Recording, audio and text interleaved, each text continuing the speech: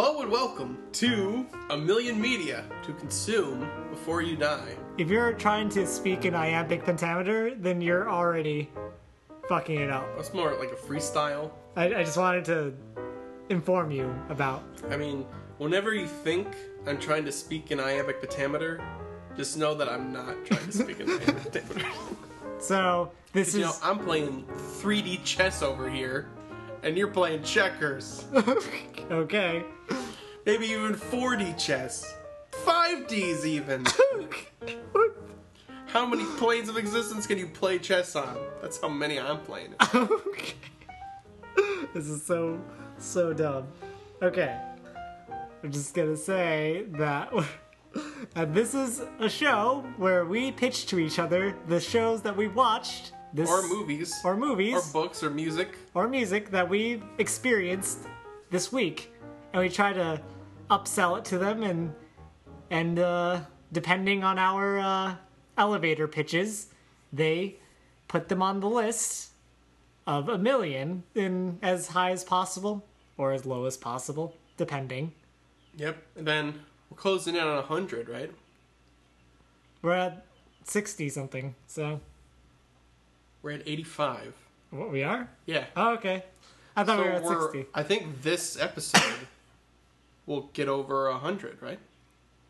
Oh, you named 9 things, I named 3 things, so... Well, no, you named 2 things and I named 6 things. Well, yeah, right. And then but plus this, right? So we won't, but we will eventually. In the next episode, which will be a very special one.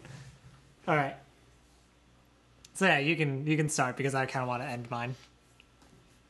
So I should do all of mine? Yeah, and I'll end with mine because maybe I want to end with mine.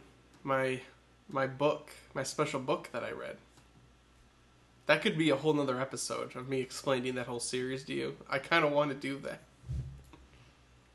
Okay, fine. You can have the last one. I'll do 2 though first. Yeah, right. You'll do 2 first, and I don't really have a lot to say because one's a comedy, right. Unbreakable Kimmy Schmidt. Okay. And I think it's really funny. Horribly racist. Some of the race issues, but I mean, it's not like if you watched it, like it's not like they're not making fun. They're not punching down. Okay. They're punching up towards other races. Towards like NFL owners, because they have a whole subplot where the one character who's Native American, but she's played by a white actress. But that's sort of the whole thing, is that she, like, made herself over. Okay. And then she's trying to get the Redskins to change their name. Okay. And then, well, so this show, the plot is, this young woman, Kimmy Schmidt, was kept in an underground bunker by, like, a crazy guy for years. All right. And then she gets out, and she moves to New York City. Oh, is this like Room? Sort of. Like, what if Room was, like, really funny? Okay. Because then, like, she doesn't have any, like... She has a bunch of dated pop culture references. And she's, like... She's an adult, but she acts like... I don't know how old she was when she was, like, abducted, but... Alright. Because that's how... She says things like, fudge and crap and stuff, and... Because that's how, aging works. Is that you just stay the same age once you're separated from society. Comedy. Okay. I mean, yeah, alright, fine. And then, so she moves to New York. She gets a roommate named Titus Andromacon. And he's an aspiring actor / singer. I mean, he's got the name for it. Yeah. And he's also, like, really lazy. And really mean. Okay. And he's the funniest character on television today. Okay. And then she has a friend. The first season, she works as a nanny for Jane Krakowski, who's the Native American. Okay. The not Native American. Native American. And then, so then she's just her friend in later seasons. Her rich friend. Okay. And then she also has a landlady, played by Carol Kane, and she's like a weirdo. Okay. So those are the 4 main characters. Mm. So no white men. Very progressive. Okay. 3 women. It's usually 1 woman and 3 men. Wow. Tina Fey doing the work. because Tina Fey's the creator. Okay. And then she also... harbors some secretly racist shit. Well, I mean, I was going to say she also plays a couple roles on the television show. And it's really funny, and there's a lot of funny characters. Someone tweeted that, like, it tends to kind of peter out. Like, the first 6 episodes are usually, like, really funny, and then the back 6 kind of... So it's really strong, and then it's just like, oh, there's not... Well, we still have 6 more episodes left. Yeah, and then they usually try to do some sort of, like, season arc. And then those stories usually... suck? Yeah. Okay. Like, the first season, it's a trial for the guy, like, the kidnapper guy. Right. Who's played by John Hamm, and he's not very funny. Okay. And then the second season, like, she's looking for her mom. And then the third season... I mean, that's the best one, but she doesn't really do much. Well, she's going to college in the third season, and that's kind of her thing. Okay. But it's really funny. They have songs like, it's a song from the sequel to the Spider-Man musical, Spider-Man 2, Too Many Spider-Men. And this is a musical, right? Sort of. Well, because Titus sings songs sometimes. Alright. And then he does his own version of Lemonade. Okay. When he thinks his boyfriend is cheating on him. Okay. And then he also, he gets hired to record, like, a bunch of, like awful, like, conspiracy, like, conservative songs. Oh. And it's like, yeah, that's stuff like he has to do, like, the backup vocals, and it's just stuff like, Benghazi! And, like, stuff like that. And then the final song, the guy asks Titus to sing, because he's like, I don't have the range for it. And then he, like, sees the lyrics, is like, oh my god, this man's a monster. And then the song is called Boobs in California. And then the whole song is just like, yeah! Boobs in California! And then he's like, oh my god. And it becomes a huge hit. Like, with the meathead crowd. Okay. Yeah. And it's a really funny show, and everyone should watch it. And second... And ignore all the racism? Yeah. Okay. Well, would you say that it's distracting? No. It's just... A lot of the time, it's not fun. Because, like... Or, like, uncomfortable? It's not even uncomfortable. It's just kind of dumb. Okay. Well, because, like, the joke is... Like, the big one is... she has a boyfriend in, like, the first and sort of the second season. Oh. And he's... I think he's Korean. Okay. And his name is Dong. Right. And then... So that's, like, the joke. That his name is Dong. Right. And that's, like, a term for penis. Right. But then apparently he says that the name Kimmy, like, in Korean, is also, like, penis. Okay. So she's like, and it's sort of embarrassing to have a boyfriend with the name Dong. And he's like, well, what about me? Your name is Kimmy. And then it's sort of like but I don't know if that's, like, true or not. I'm not very sure if that's true either, but... If it is, I think that's good. If it's not, I think that just kind of makes it worse. I'm gonna say no, because there's a pretty famous Korean in both the Koreas called Kim Jong-un or Kim Il-sung, but not Kim E. I don't know. And maybe he's not Korean. Maybe he's like Vietnamese or something. I don't know. But in the end, like, it's still an English format for an American audience, so it's still not there's a false equivalence here. And it's also just like a really dumb joke. Yes. Then they like make, I think that was just like, he was in an episode, like, because he was just in her like GED class or something. Right. And it seemed like it was just going to be a one-off joke, but then like he becomes her boyfriend, and then they're just kind of saddled with the fact that they had his name be Dong, so it's just... Yeah. And it's somehow like better and worse at the same time. Like, yeah. Yeah, okay. I don't know. But none of that's in the third season, which is the season I watched, so... Okay. Alright, that's fine. Alright, well now, second show, Grimm, NBC show. It just ended after 6 years. It's a show. It's very Buffy-ish. It's from one of the people who created, or... Is it based on that comic series that... No. Okay. Yeah, alright, yeah. So it's a guy, and then he discovers in the first episode that he descends from a family of Grimms, and they're people who are able to see that some people are Vessin, or kind of like monsters. And then, like, because he can see their, like, real face, like, their monster face underneath, and then no one else can. Oh, he uses special sunglasses to see them, right? No, he just can see them sometimes. But, like, if they get, like, upset or something, like, he can see them, Vogue is what they call it. So when their, like, face changes. Oh, okay. And then, so it's him, and he's a detective in Portland, like a police detective. And then, so it's basically a Monster of the Week show where whatever crime he's investigating kind of ends up being Vessin related. Okay. And then he also has a friend, or some friends who are Vessins too. Like one's a Blutbad, which is kind of like a wolf. Right.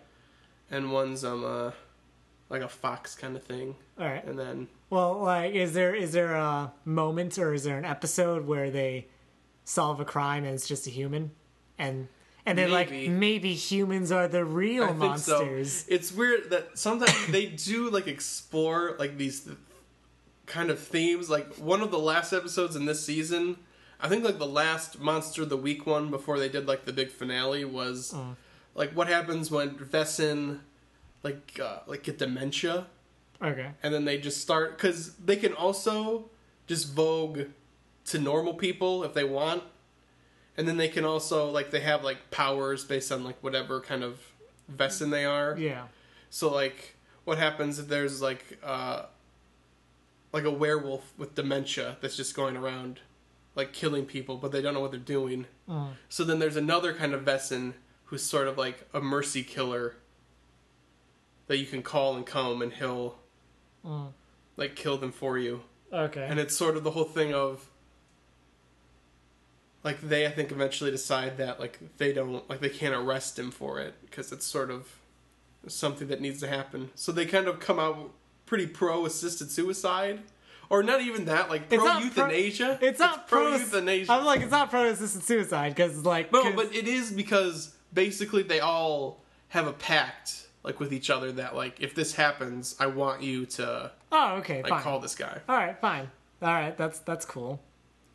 Then there was another one. But, so there is a human case, or no? Probably. I don't really remember most of the episodes. Because I think that would be one of the more better episodes. That's like definitely, like, I know the X-Files did that one time. Yeah. But that was, like, it was, like, the one time that Mulder thinks it's just a normal one, and Scully thinks it's something supernatural. Like, of course, that's the one, because Mulder always has to be right. Yeah, yeah. Yeah, because he's always right, you know? Yeah. Yeah, I'm pretty sure there's some. That where, they think it's like, well, this could be this Vessin, but it turns out it's a human? Yeah. Okay. Or it's like the murderer, or the person murdered was a Vessin. Yeah, like the victim was the Vessin, and then mm-hmm. the human was the murderer. Okay, yeah. And then it's sort of the season arcs are usually pretty good.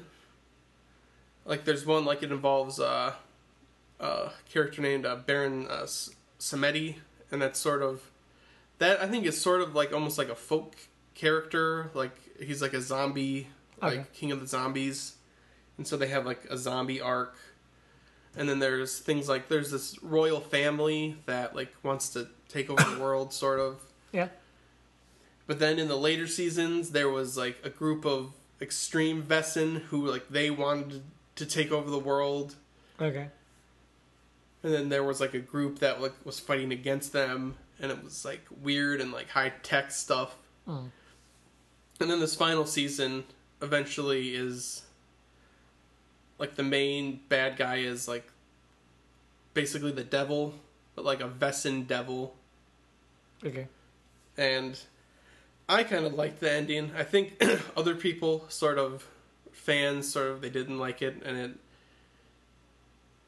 it sort of involves a kind of cop-out kind of ending that might involve sort of time travel / kind of maybe like it was all a dream kind of thing. But only for this season, like not the entire series. But I thought it was a satisfying ending to the show. Like, and it's always been like a good show. And it's never been great, but it's never kind of fallen off a cliff. Okay. Like some other shows have, so. Well, it's been going on for 6 years, right? Mm-hmm. So, yeah, it probably would have just had to have stayed in the middle, because nothing really that good could stay on for that long. And, yeah. Well, I mean, Once Upon a Time is still on. But that's a show that I'd say probably the good parts of Once Upon a Time are better than Grimm, but it also has like entire seasons that are just horrible, where Grimm never had like a terrible season. Okay. Except maybe like the second to last was the closest, and even that was... And it's probably because it always had the kind of monster of the week to fall back on. Yeah. So they never got totally like consumed by their own mythology. Right. They kind of had to like piece it out slowly. Right. Yeah. So it's good. If you like Buffy or Angel, it's basically kind of an update of that. Okay. Oh, and just to bring it up, because these kind of shows, it has the weird sort of supernatural rape kind of thing going on, where but it's, because you could say like, well, this is sort of like not allowing consent, but like in a magical way. Like, alright, so here's the scenario. The guy, he has like a girlfriend, but then someone else like does like a spell that makes them look like the girlfriend. Yes. And then they have sex with him. Okay. So that, like, is that rape? Yes. But at the same time, like, that is a scenario that can't happen in real life, so I feel like that sort of is almost insulting to someone who's actually been raped. Like, to go like, and that's rape too. It's like, it's something. I don't know if I'd want to call it that, though. I would say it's rape, because you're kind of not getting, like, consent from them, so... In the way that, like, would be... there has to be, like, an understanding like, between Once Upon a Time does the exact same thing. And it's not treated as that? No, it is. But in Grimm, it's really not, because he actually kind of falls in love with the person then, and then it's a whole thing. Okay. Is that it? Yeah. Okay. But then in both the shows, the person ends up getting pregnant too. Because it's always a woman tricking a man. So then it's like a crazy pairing, because they have to be parents together with a baby. But oh no. The baby daddy? They're enemies. Oh. Okay. So Grimm, yeah. Okay. A good ending to a good show. Or was it a good show? Okay. Yeah, like I said, like a good, not great show. Okay. So, I've been watching a show that I kind of been hearing about over on Twitter and basically random communities that I've been a part of. And it's a show called Kemono Friends. So, I spent, I guess, a while watching this show, and it's 12 episodes long, and I've been posting my post-episode commentary, like, for every episode, and I specifically went to the community that really likes this show, basically the subreddit of this show, and it's an anime, kind of. It was directed by Akiyuki Tateyama, and it's a part of a studio named Tatsuki, who has done Yaoyorozu, Tessagure Byakutsumono. All right, I don't know any of those shows, but what they do is CG computer graphics, and it's all 3D models and stuff.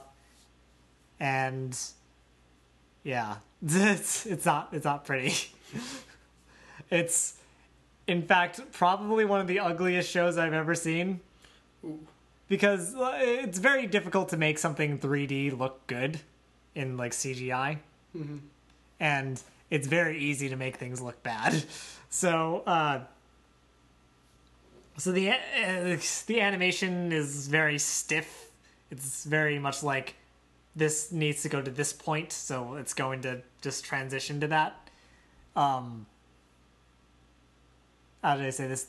Everything's stiff because hair doesn't move, or clothes don't move properly in like a way that you would expect them to, or like, yeah, and that's like a frequent occurrence of the show. There's a lot of loose fitting stuff that are on the characters' bodies, and when they don't move in a way or sway in a way that you would expect it to, it kind of breaks you out of the immersion.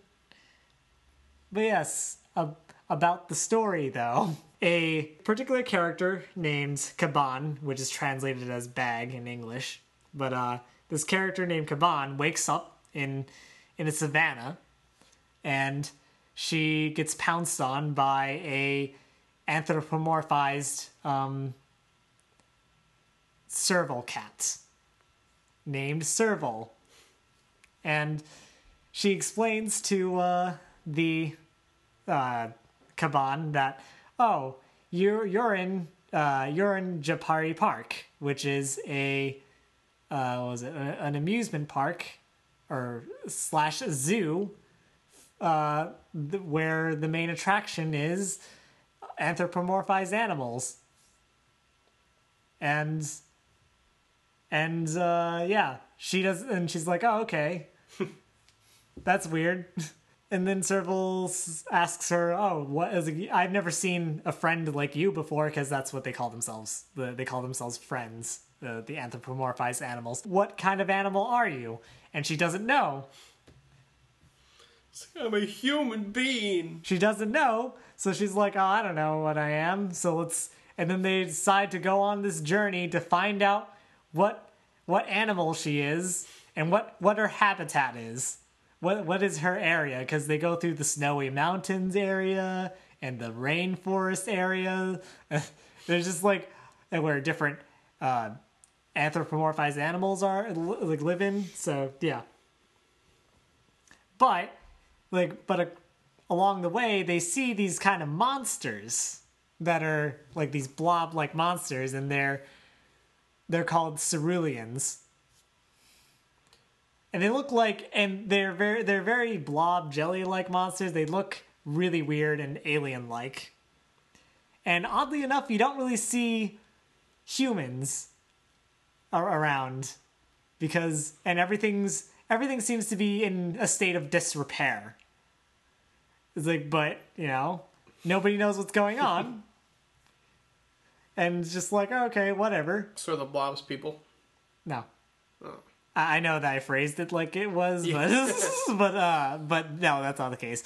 Yeah, in the middle of the park, I guess, or one of the central locations of this park, which is a giant island, is this volcano area that has this kind of crystallized cubic structure called the Sand Star, and essentially what that does is turn animals that touch the Sand Star into anthropomorphized beings, and we kind of discover more about it and what the ceruleans have to do with that, and where the humans are throughout the story. So basically, it's a very post-apocalyptic adventure that goes through kind of like an abandoned park. So yeah, and every episode, our hero Kaban, she finds this problem that episode's animals are having an issue with, And then she says, oh, why don't you do it like this? Or, I thought of an idea. Or, let's make this tool to help you guys out with this. And then, like, oh, she saves the day for a lot of them. Or figures out something for them. And they're all thankful for it. And do you know what this is a setup for? What? Oh, well, it's basically that, like, oh, she's using her human capabilities to solve their problems, is what it is. Mm-hmm. That's basically what happens throughout the story, is that they solve a problem that the animals are having, or they fight against a cerulean for a bit. The intro theme is really catchy. I really like it a lot. It's a sing-along type of song, and it's fun. They also get there are kind of these screens that come in every time it cuts to commercial, the show. Mm-hmm. Those are called eye catches, and for every eye catch, they have like an interview with a zoologist or something and they basically talk about the animal that's guest starring in that current episode. So is this like a kid show? It pretty much is, but it's a little more nuanced because there's a little bit of a mystery going on, like what happened to all the humans and why do none of the animals recognize humans? Like, they're in this park, they're obviously being taken care of by the humans. Why is it that they don't know about them? And so Serval and Kaban are traveling throughout this park, and they get random messages from their robot tour guide from this apparently human person named Mirai, which is a word for future. And she basically talks a little bit more about the relationship between humans and friends and the ceruleans, and eventually how to defeat them, the ceruleans. I think it's a pretty fun story to kind of explore. There is the big issue about how it's presented. The CGI is very ugly and stiff, and I just can't say that enough. It's very stiff. And the mystery is kind of interesting about, like, just what the hell is going on and why is it happening. But once it's unraveled, there's not really much to be said. There's no greater theme to it, is what I'm saying. There's not much that's actually revealed by the end. Like, we still don't know what happened to the humans, and we get inclinations about, oh, well, where is this Mirai character, like, that we've been constantly getting messages from? Eventually, at the end, they decide to travel outside of the park, or outside of the island, and to explore the other islands that are near them that are also a part of the park. Just how big is this attraction? There's a lot of interesting characters. Like, there's a lion that acts as like a shogun, and she kind of hosts her own pride of different animals, and they all follow her around because they see her as their leader. And she's like, it's so annoying that people keep doing this. I just want to be lazy for the day. And it does end on a bit of a cliffhanger. It's more like, and the adventure continues type of thing. They do mostly solve all the problems that they have in the first season series. But if there is a second one, I would like to see a greater conflict between humans and animals, because in certain points of the show, there's Kaban uses like fire to do things, I guess, and then like the animals are kind of scared of it, like, and it's just like, oh, is this gonna set up for a thing? Not this season, not this series. Maybe later. Yeah, the reason why I got into this is because it kind of just blew up out of nowhere, and I just thought, this sounds interesting. There's also this story about like a penguin, where zoos in Japan are getting more popular, or popularly visited lately, and it's because of the show. So they put like cardboard cutouts of like certain characters in the dens of the animals that they represent. And one of them was like a penguin, and the penguin and a real life penguin kind of likes the cardboard cutout, and just kind of hangs around it all the time and treats it as, and he's been trying to do mating calls to it. So it's like, oh, that's so cute. Yeah, that's why I got into it. That's why I was like, oh, I should probably watch this now because of that. If you can get past the ugliness of it, it kind of is actually interesting. But by the end of it, there's not really much to be said. I think it's something about enjoying the journey, but not necessarily the end. And I wrote a really good analysis. I think it's very good post-episode analyses of the series on the Reddit boards. I don't know. Were they well received? A lot of them liked it. I did, and I also did recommend them to like listen to this particular episode, so then they would know my final thoughts over the entire thing. So yeah, it ain't bad, and I would like to see more of it. And since it's gotten so popular, I think there's a big question about whether or not they should keep the horrible looks of it, because it's kind of there now. So it's like, do we just like continue to do it like this, or do you want to like actually animate it better? Also, there's lots of hints of Yuri, which is always fun.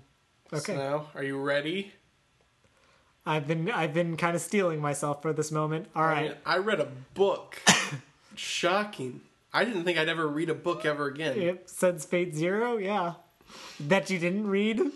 I half read the first one. Okay, anyways, go on. Alright, so there's this author. Her name is Caroline B. Cooney. She's a young adult fiction writer. Mostly like thrillers and I think some like sci-fi and stuff. Is this like the ghost stories type of thing? Well, I forget what there was like a whole series of books, and it was like had a television thing too. And it recently had like a movie with Jack Black in it. You mean Goosebumps? Yes. Is that it? Sort of. Well, a few years above Goosebumps? So like it's a Fear little bit Street. Like Arlstein's Fear Street. Okay. So she's one of those kind of authors. Okay. She's like a Christopher Pike or like a Lois Duncan or something like that. Right. So she wrote a series of books. They don't really have like a technical title. It's either the Janie Johnson series or like the Face on the Milk Carton books, after the first book, which is called The Face on the Milk Carton. And now I read almost the whole series again, except I didn't reread the first book. Like I read these books when I was in like 4th grade, right. I think. So they were just on like a shelf in the teacher's room. Are we reviewing this as separate books, I think, or are we reviewing this as an entire thing? I'm going to do a quick recap because you have to know what's going on. Okay. And then, because she just wrote the final book like 2 years ago or something. Oh, okay. So I read it. So we'll put that one on the list. Okay. So, and it's about a girl. Mm-hmm. Her name is Janie Johnson. Mm-hmm. And, you know, she has a pretty good life. She lives in Connecticut. I guess her parents are sort of like middle upper class, I guess you'd say. Well, hold on. If this is a young adult novel series, and she spent 20 years... See, no, I'll get to that. Okay. There's timeline issues. Okay. All right. Okay. Especially, particularly just with the final book. Well, okay. And then, all right, so girl, she's 15. She's like 15 going on 16. Mm-hmm. So, you know, and she lives in Connecticut. She rides horses. She plays the flute. She loves going to school because she can see all her friends and her boyfriend named Reeve, who is literally the boy next door. He lives right next door to her, and he's a couple years older. Okay. And he's like the perfect guy. Okay. And then, except he's a murderer. No, but he does some bad stuff a little later. But then So this is the book I didn't reread, so I'm a little fuzzy on the details. So, and then recently I think she's been like diagnosed as like lactose intolerant or something, so she can't have milk. Okay. But then one day at lunch, she has like a peanut butter and jelly sandwich, and she's like, "Well, you need milk with that." So she steals her best friend's milk, and then her friends have names like Adair and Sarah Charlotte. Like, you know, it's very Connecticut. And then you know, there's like a missing kids photo on the milk carton, And it's her. yeah, and it's her, and she's like, "What? Like, I'm not kidnapped. Like, I have two parents that I love. Like, what's going on?" And then so the whole first book is her basically like trying to figure out what's going on, and her boyfriend helps, and then his sister, who's, I think she's a law student in the first book, and she's a lawyer like in later books. Okay. And then so they're like investigating. Okay.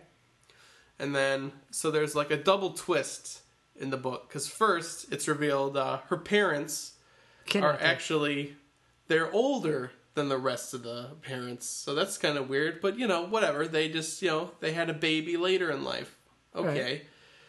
But then no, it turns out that they, at least they say, well, actually, we're your grandparents.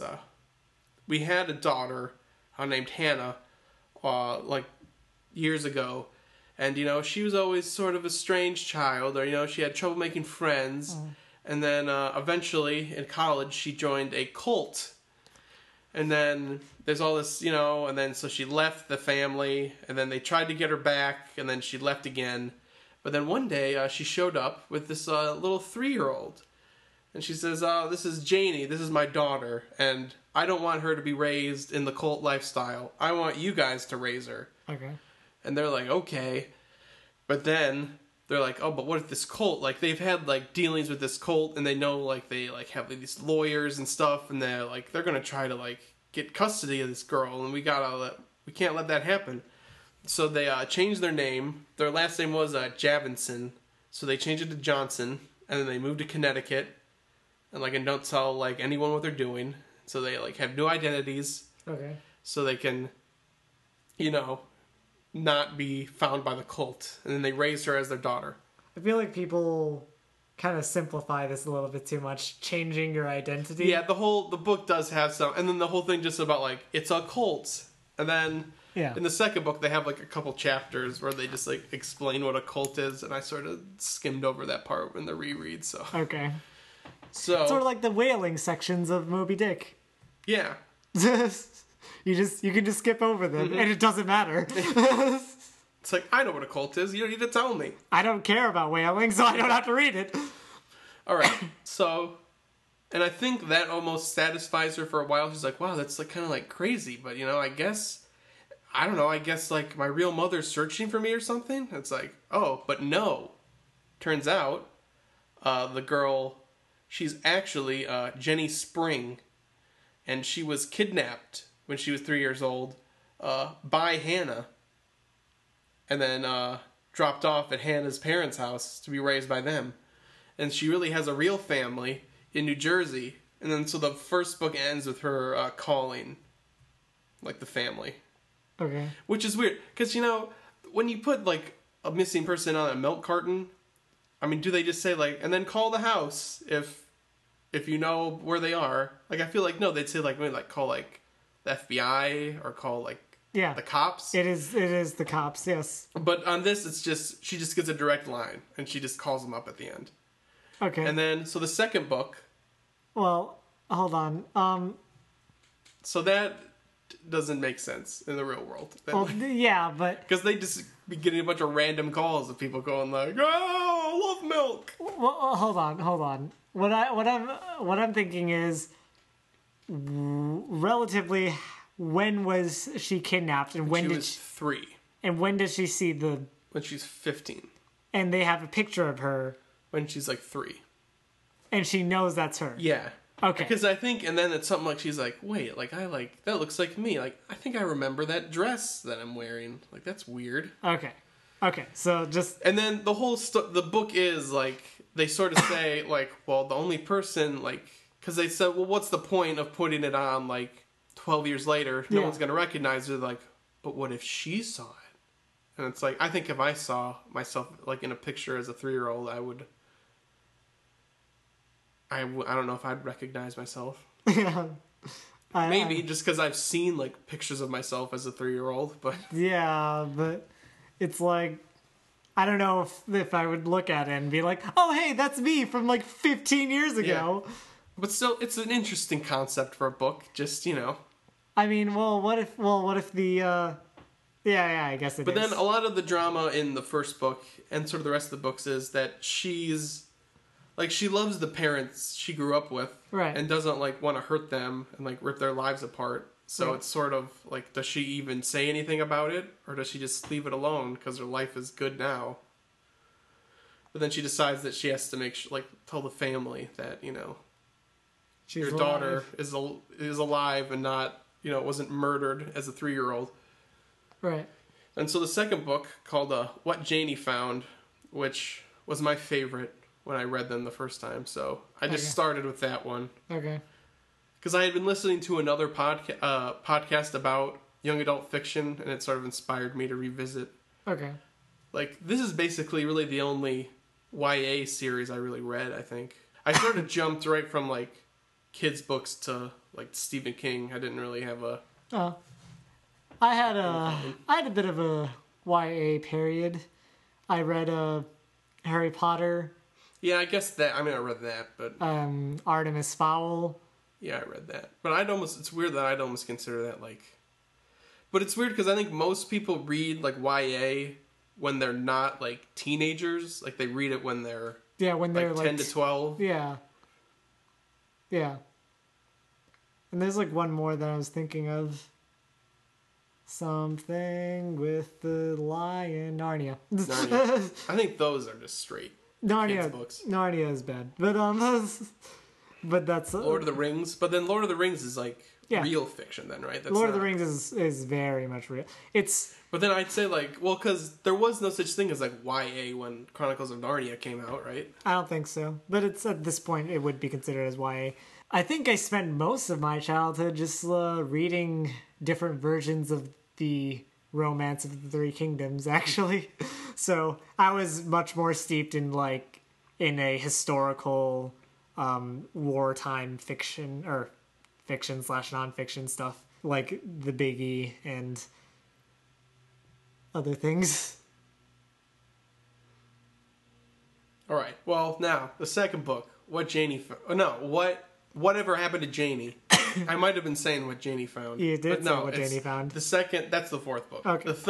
The second book is called Whatever Happened to Janie because that's what the author, she originally was just going to write the one book, but then she's like, but the people kept asking, like, well, whatever happened to Janie? So she's like, all right, this is what happened to Janie. And then, so she has to move back in with her real family. Right. In New Jersey. And it turns out that they're not her real family either. No. See, it's like, not a lot of things actually happen in the series. Okay. Like, it's mostly just, like, the drama of, like, the family drama. Okay, so it's a little different from what you would expect from a young adult. Yeah, especially the second book. It's basically her just kind of trying to adjust to living with this family. And she has 3 brothers and a sister. And then they live in this, like, small house because they didn't want to move, like, just in case. I don't know, like, somehow she remembered her address or something. Okay. So then she has to share this small bedroom with her sister. And, you know, and then they're all calling her Jenny. And she's like, but my name's Janie. And then she misses her parents. Like the parents who raised her. Yeah. And her boyfriend. And then that's sort of that whole book is just kind of... Okay. The drama. And I really liked that. Because it let it simmer? It didn't... Yeah. It wasn't like, okay, let's change it to this thing now. Mm-hmm. All right. And then that book ends with her going, like, telling the parents, her real parents, like, I want to go back and live with my Connecticut family. And then they let her. So then she leaves again. And then the third book, called The Voice on the Radio, her boyfriend, Reeve, he's in college because he's a few years older than her in, I think, Boston. And then he gets a job at the local college radio station. And then he gets to be a DJ for a night or something. Okay. And he's like, wait a minute, I don't have anything to say. So he starts telling Janie's story. And just airing out the whole story and everything she told him. Just in confidence and stuff. And then, people are riveted. So he kind of becomes a little bit of a celebrity. Okay. Telling these stories. Eventually, Janie and then her brother and sister, because then her sister's, doing college visits. So then she takes Janie and then one of their brothers to go visit colleges in Boston. Right. And they're like, and then we'll surprise Reeve. And then everybody loves Reeve. That's her boyfriend. The whole family, they're like, God, he's just the best. And everyone's just, always, in love with him. It's I think you all just want to, date him. He's so cool and nice and amazing. But then they hear him, spilling all her secrets on the radio. And then they get really mad at him. Okay. And then they kind of break up. And then that book ends with her finally going, all right, we need to talk. Finally, maybe they'll just have some sort of resolution. And then the fourth book, called What Janie Found, is her Connecticut father, so not a real one, the one that raised her.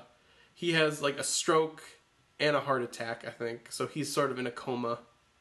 And then, so she's going through all the, taxes and paperwork and stuff. Because, the mom can't handle it because she's sort of a weak, frail woman at this point. And then she finds that he had been sending money to Hannah, the whole time. Okay. And then, and he hadn't said anything, to the FBI or anything, because they're looking for her. Because, because of the whole kidnap thing. Right. And then, so it turns out, and then he's sending money to, a safety deposit box in... Or no, a P.O. box, I think, in Boulder, Colorado, I think. Right. And that so happens to be where Janie's older brother, Stephen, is going to college. So she kind of wants to go and confront Hannah, incognito. the kidnapper. Yeah. And then under the guise of visiting her brother. Yeah. And then there's all sorts of subplots. These books, they shift perspective... a lot, so you get her perspective, and then, Reeve's perspective, and then her sister's perspective, and, each of her brother's perspectives, and the parents' perspectives. And it's all, third person, like that. And then eventually that one ends with her deciding not to meet her, or confront her. And instead, the father had kept, some sort of just banking account separate where he was paying her. So she just gives her all the money that was in that banking account and just leaves a note and says it's over. This is it. You're not going to get any more money. Okay. And then that, for a long time, was the last book. Because I think it was...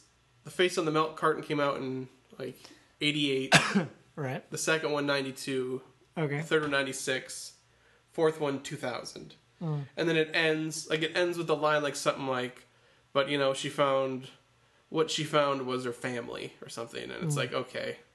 Okay. That works. And it's a nice little ending. All right, yeah. And it kind of leaves the whole cult and Hannah thing sort of mysterious. All right. You don't really know why she did it. Or if that cult is still out there. If they told her to do it, or if it was just something she did on her own. Right. And then, first... There's a little short, e-book short story. Okay. That is... there's a band in the third book called, I think it's the Violent Assassins or something. And there's some sort of, rock group that gets played on the college station. Okay. So they heard all, the Janie stories. And then eventually they become a huge band. And then they write a song about her. Then she's like, oh no, I just wanted to be anonymous and not have, everybody know my story. But then Hannah sees that. She's like, oh, that bitch that ruined my life. It's terrible. And then, so that leads into the final book, which is called Janie Face to Face, which is a lie, because she's never because you think, right? What do you think of when you hear that title? Confrontation! Right? They never meet in the book. They're never face to face. Okay. For the entire book. Okay. And this is like the longest one by far. It's like 600 pages. Oh, God. It's insane. Oh, gosh. And then, so it's Janie, finally, she graduates high school. And what?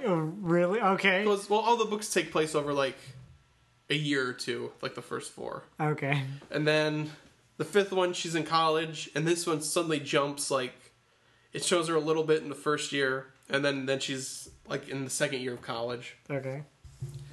And it turns out there's this author, like a true crime author, who wants to write a book about Janie and the whole thing. Right. And then he hires, and he does some, like, shady stuff. Like, he hires other, like, college, like, creative writing majors, like, to, like, spy on her. Okay. And, like, one, like, pretends to be, like, a boy who's interested in her. But then, like, he's been, like, spying on her and trying to get information the whole time. Okay. And then it's, like, sending emails and stuff to the family. Okay. Being like, hey, I'm writing this book. And then, so there's that plot line. And then it's revealed that the book he's writing is called The Happy Kidnap. Okay. And they're like, well, that's sort of... And it seems pretty pro-Hannah, oddly. That's sort of strange, right? Okay. And then the second plot line is Janie, her and Reeve get back together, and they decide to get married. But they want to do it really fast, in like a month. So that there's... Like, a bunch of the book is just dedicated to them, like, getting ready for the wedding that has to happen really fast for some reason. Oh, man. That's how she wrote. I bet there's something exciting that's going to happen. Yeah, but that's, like, the majority of the book. Like, the plot line is, like, how are we going to get this wedding going on? And it's like, that's not all that thrilling. Like, that's, like, the narrative propulsion of most of the novel. Okay. And then her sister has this dumb subplot where she does a mission year in Haiti, and then she's all like, "Oh, it's so sad, these children in Haiti, you know? And I feel like I want to do more to help these poor souls. God, they don't even know what a television is, and I'm complaining about having to do my things, and it's so like, you could cut it all out. Like, it's so pointless. It's like no one cares about her mission trip to Haiti. And then like, her brothers all have subplots too. And it's all just... Okay. And then her Connecticut parents, like, they've, like, moved into a nursing home. And it's, like, really sad. Because, like, he's had the stroke and stuff, so he can, like, barely talk. And he can't really take care of himself. And then the wife is just there, like, withering away, having to live in this nursing home. Okay. And then the third major plot is Hannah. And it's basically at the end of every chapter, there's a heading that says, like, the first piece of the kidnapper's puzzle. And there's, like, 10 of those. And it's just basically her story from the time she kidnapped Janie up to the present. And it's just, she's, like, the worst character, like, ever. And she's like a supreme, like, narcissist. But she like complains about everything, and then it's like everything's always like, God, it's so not fair, everything that happens. But then she thinks she's like the best still, and then it's just chapter after chapter of her like, and now I can't even use my real name, so the only jobs I can get are like at maids in hotel rooms, and they're always so mean to me, and blah blah blah blah blah. And it's like, oh my God, and it goes on and on and on. And then, so can you guess the twist? There's a twist? Yeah. Well, remember that author who's only communicating through email. Oh, it's... And is very pro Hannah for some reason. Okay, yeah. It turns out it's Hannah okay. that was doing it the whole time. Okay. And then she eventually... So that was her, like, plan. I feel like I've been too bored to figure out that there's twists. Her crazy plan is that, like, she's gonna write this book, and it's gonna make all of them look bad, and she's gonna tell, like, the real story. How it's really... She's the victim here, and all of them have a great life, and she has to live in poverty, even though her father's sending her money, and blah, blah, blah. And she's just so terrible, and there's, like, nothing interesting about the character either. And then the cult is like has like almost nothing to do with it. They were just sort of mean to her and the cult too, and they're just like, yeah, shut up, Hannah. And she's like, what? But I thought I was special. And they're like, no. And it just broke up years ago, so she's just like hanging out. And she just kidnapped her just because. She's like, oh, because she had stolen like a car earlier in the day, and it was really fun. So she's like, oh, it'd even be more thrilling if you, like, stole a kid. And then she does it, and she's successful. And, like, because she gets abducted from a mall. Mm. And then... But then, like, so she's driving away, and she's like, well, now what am I going to do with this kid? So she just drops it off at her parents, and she's like, oh, and then they'll, like, get framed for the kidnapping. And I'll get revenge on my parents, who've always just been really nice to me. But then they like flee and change their names and stuff, so they never even know what's going on. And then oh my god, and they never get caught for anything. So she's like, God damn it! So it's all just a dumb thing. Yeah, and it like ruins like everything. I'm just like all right. So then the climax is they're having the wedding, but then like Hannah's like coming for him too. But then she shows up at the nursing home on the day of the wedding, but it turns out, but then the two parents are at the wedding, so nobody's there, and then they just call the cops and they arrest her, and that's it, and there's never any kind of confrontation. Then she just gets married, and then she makes this whole big deal in the book where, like, she wants to change her name, or to start going by Jenny, finally, instead of Janie, like her real name. So then she gets married as Jenny Spring. And then Shields is the last name of Reeve, her boyfriend. So then she becomes Jenny Shields at the end. And it's like, and Janie Johnson disappeared forever. And that's the end of the book. This sounds like a terrible ending. It is. It's really awful. I was really upset about it. It's so long. It's so long. It's like you could have cut half the book out. And it might have been it still would have been bad, but at least it wouldn't have been 600 pages long. I mean, well, personally, I have this thing where I just can't read anything past 300 pages.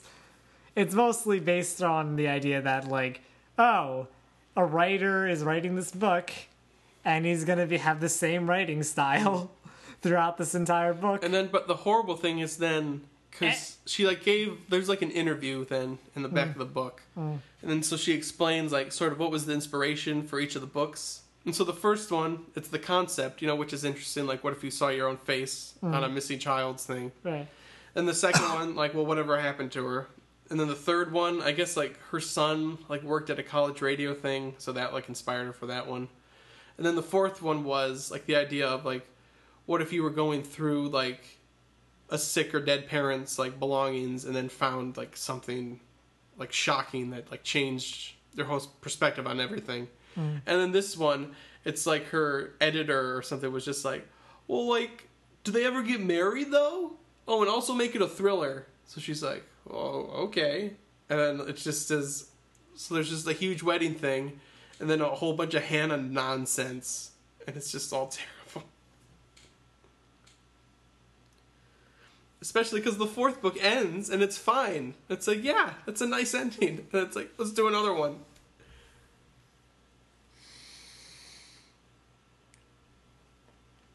I don't know what to say. It's a bad book. It's a great book series, and just with a horrible... Oh, and then finally, what you said, like at the beginning, how it's... Yeah. The timeline. The timeline. And so you'd think... So, like, in the first book or two, like, there's mention of, like, there's sort of mention of the internet and how it's like first coming up. So people are like, oh, that internet thing, I'm sort of kind of scared of that because, you know, who could be out there? And then she like, there's like a mention of how she learned how to type like on a typewriter.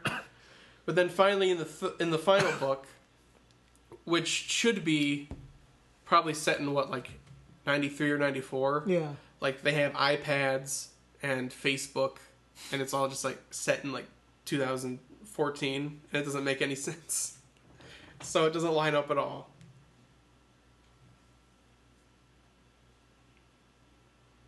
There's not much to say. No, there isn't. It's very very disappointing. Because it sounds like crap. It is. It's not. Oh, it's very. It was.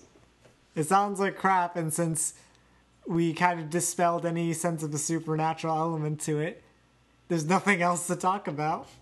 But like, it could have been like, God, if Hannah was just like not such just like a crappy character. Like, she's not like believable at all, and it's just like she's the bad guy, but she's also like pathetic and not very smart, and she's like old and fat now, and it's just like, ugh. But like, she thinks she's still beautiful, and like she's just like kind of crazy. Okay. And then she has this whole cult thing that she just kind of abandons. So yeah, it's like, oh, maybe the cult thing could be like a thing. It's yeah, not like God, like maybe like she was gonna get like sacrificed or something, and then but then maybe she backed out of the last minute, or maybe the whole cult could come after. Yeah, like, that would have been interesting. It's like a war. I don't know what to say. And then there's a subplot where one of her brothers, like, it's almost like he sort of is like Hannah in a way, where like his life doesn't go the way he wanted it to, and it's like, what, are they gonna have like him join a cult? Like, that would actually be a slight issue, but no, he's just there. I'm pretty glad that I didn't read this Janie face to face. This whatever series. But the series is good. Just, I would say if you're gonna read the series, just don't read that last book. Just pretend like the fourth one is the final book. Okay. Yeah. Because then, at least with the fourth one, you're sort of disappointed that you never meet Hannah. But then once you actually meet her in the fifth one, you're like, oh my God, this is so bad. This is not how I thought it would be. No. And it's like, well, what happened when Janie grew up? And it's still like, but she's still like 20 in the final book. It's like, why not just do a time jump? Like, have her be in her 30s in modern day. Like, why instead have it be a weird, not be like have the time not match up? Yeah. Just so you can like write Facebook into it. Is it important that they have iPads or Facebook? Okay. Well, they're like, well, kind of like Facebook was almost like the new milk cartons. It's like, but that would have taken place like 4 years ago then in this timeline. What are you talking about? There wouldn't have been milk cartons. It doesn't make any sense. And then it's this whole rush for her to get married like when she's 20. It's like, why didn't you just have it like she's like an adult and like has like a job, and then it's like, oh, okay, and then you guys are getting married, cool. And it's like, no, it has to be, and we gotta do it now. It sounds so bad. Yeah, it is really. It's not good. I just came out of like a feminism course, and I'm just thinking this is terrible. And the whole Haiti thing, it's like, oh, this is so like ham-fisted. And like she took her sewing machine there and a few like garments, and she made dresses for all the little girls, and they loved it so much. And then the sewing machine was stolen, and she was so sad. Oh my God. And that's only a subplot. Has the writing gotten better? No. The writing's alright. Like, it's not particularly like... Have you seen an evolution in her writing style that you like or dislike? Or maybe that it's just stayed the same throughout this entire... it's just the same. Okay. Like, it's pretty basic, but it worked in, like, the first couple because it's like, about you a liked young the adult. concept, and and yeah. but it really just seemed like almost just like a cash grab. Like, all right, well, because what do the readers want? Well, they want a wedding, and they want Hannah to get caught. So let's just do it in the cheesiest, dumbest way possible, and also make it like the length of 2 of the other books. Let's double the length, half the actual content. Yeah. Cut the quality in half. Yeah. I don't know what to say to this. Oh, but the first ones are so good. I don't know. I almost want to do like a Netflix like adaptation and just fix everything. A Netflix adaptation? Would it be called The Face on the Milk Carton? Probably. Okay. Yeah, that's probably what it'd have to be called. Or you could just do each book as like a little mini series. But it would be called The Face. It'd be called The Face of the Milk Carton, seasons 1, 2, 3, 4. Well, it's like, you know, like how in England, House of Cards was like 3 different shows. Like it had 3 different titles. Oh yeah, that's because. That's how I do it. Okay, that's how you would do it. That's how a lot of shows in Japan does it. Is that when they have a new season, they just name it something else, and therefore it's a new thing. Yep, that's what I like. Yeah. All right, so we're done, right? Yeah, we're done. We just need to list these. Okay. All right. So, Kimmy, Schmidt, and Grimm. Kimmy, Schmidt, and Grimm, huh? Oh my god. And then we can, next week, we'll talk about some better things. Okay, sure. Right? Yeah. Wink. Wink, wink. We'll talk about something scary. Or should we say what they are? Oh, hold so that on. people can watch Hold them. on. We'll rate first and then we'll decide. Now, is this going to be all weird for you because we're doing like double? So now all the numbers are going to be crazy. Oh yeah, the numbers are pretty much going to be crazy. So we're just going to have to say the titles of where it's in between. And just so you know, these better be exact. Because if I like go and look at the list, I'm like, wait a minute. That was supposed to be above Legends of Tomorrow, not Frequency. I'm going to be so pissed.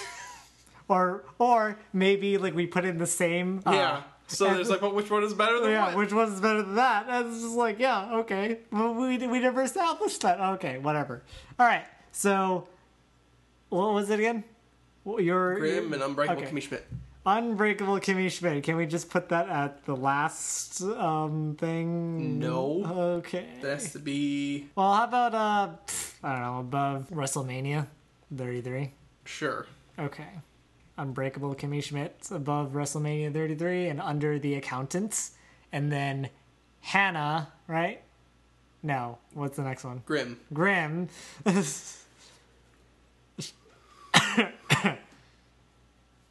And I should say that the ending, I was more emotionally affected by it than I thought I was going to be. Like, I'm like, oh, it is over. Yeah. Oh my God. Yeah, it's kind of the same feeling that I got for my thing, Kemono Friends. So it's like, oh, it's over. I kind of feel sad about it now. Even though, like, yeah, whatever.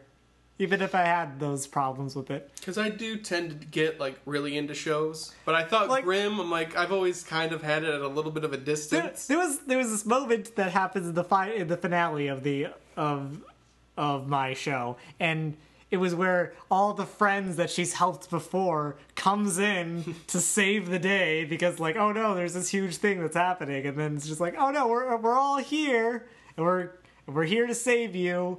And whatever. And that made me like tear up a bit. I was kind of emotional at that point.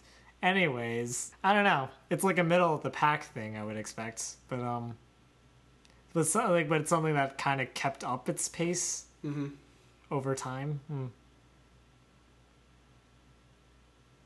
How about under Nosferatu the Vampire and above Ash versus the Evil Dead? All right. I don't know why 11/22/63 is so high. Like, I have just... Whenever I see that, I'm like, well, it's better than that. Like... Oh, I think we were discussing it because that high we placed that high was because of the ending, and now... And it's like... Because I didn't like the ending. So that's why it's like that low. Oh, okay. You didn't like the ending. Yeah, actually not very sure why we put it up there. But anyways... But it's there. Alright. And then what was yours? Kemono Friends. There's also a point in the finale where they sacrifice their lives. Where they're like, oh, you always thought that I was, like, kind of dim-witted and slow, but you know what? I'll protect you. And then she dies, kind of, and then she doesn't die. And then they're like, oh, wait, no, we're actually here to save you. So maybe right under Jellyfish Princess and above Fate Grand Order First Order? Sure. Okay. Alright, now where's Janie face-to-face going? Oh, this man, is only the final book. We could really just put this at the bottom, can't we? It's a book, too. It's a book, too. Yeah. So that means we can just down, down. And I just have to say, if Caroline B. Cooney, if you're listening, I loved the other books. So I'm not trying to besmirch you in any way. He's just saying that. I just didn't like this last one, alright? Maybe it's because I'm just too invested, and it just didn't go my way. What I think he's just saying that your motivation for making this particular novel was very, very poor. Right, and then she said, like, how she wasn't entirely comfortable with, like, writing about adults, too. Like, she's more of a... Yeah. Yeah, okay. But, if you did another one, I'd be there. I'd read it. Janie actually face-to-face. Maybe if she actually has... She visits the jail? Yeah. And then... It'd probably be some sort of, like, mental asylum or something. Oh, no. Yeah, they have, like, the glass thing, and they like talk to each other through phones. Like, maybe, like, her daughter gets kidnapped, so she has to go visit her to, like, get into the mind of a kidnapper. Oh my gosh! Wait, well, or like it could just all be like that scene where they just meet in that room, and they just talk to each other on the phone, and it's 400,000 pages. Oh my god! And, like, if Hannah was a more interesting character, I'd like be into that. But it's just that room, and they never leave, and they keep talking to each other. And then we cut back to everyone else, and they're just like having a normal day or something, and nothing happens. Yeah. Okay. So next time on A Million Media to Consume Before You Die, we're going to be talking about John Carpenter. Now, are we just talking about the movies you watched, or are we going to kind of do a whole... I think we can talk about the whole thing. Cool. Because we've watched pretty much every one of them. And yeah, I haven't seen some of... His newest a couple of his later ones. But, like, I think I've only not seen one. Yeah. I've seen the rest of them. Yeah, right. Yeah, so you can find us on Twitter at Pop Culture Loser. That's me. And at Declining Prod. That's me. You can also visit our website, which is... I would have to... At some point, I will actually link the document where it has the ratings on there. Looks like it's A-million-media-2 consume-before-you-die.pinecast.co. Alright, until next time, don't get kidnapped. And if you do, just keep an eye on those milk cartons. Yeah.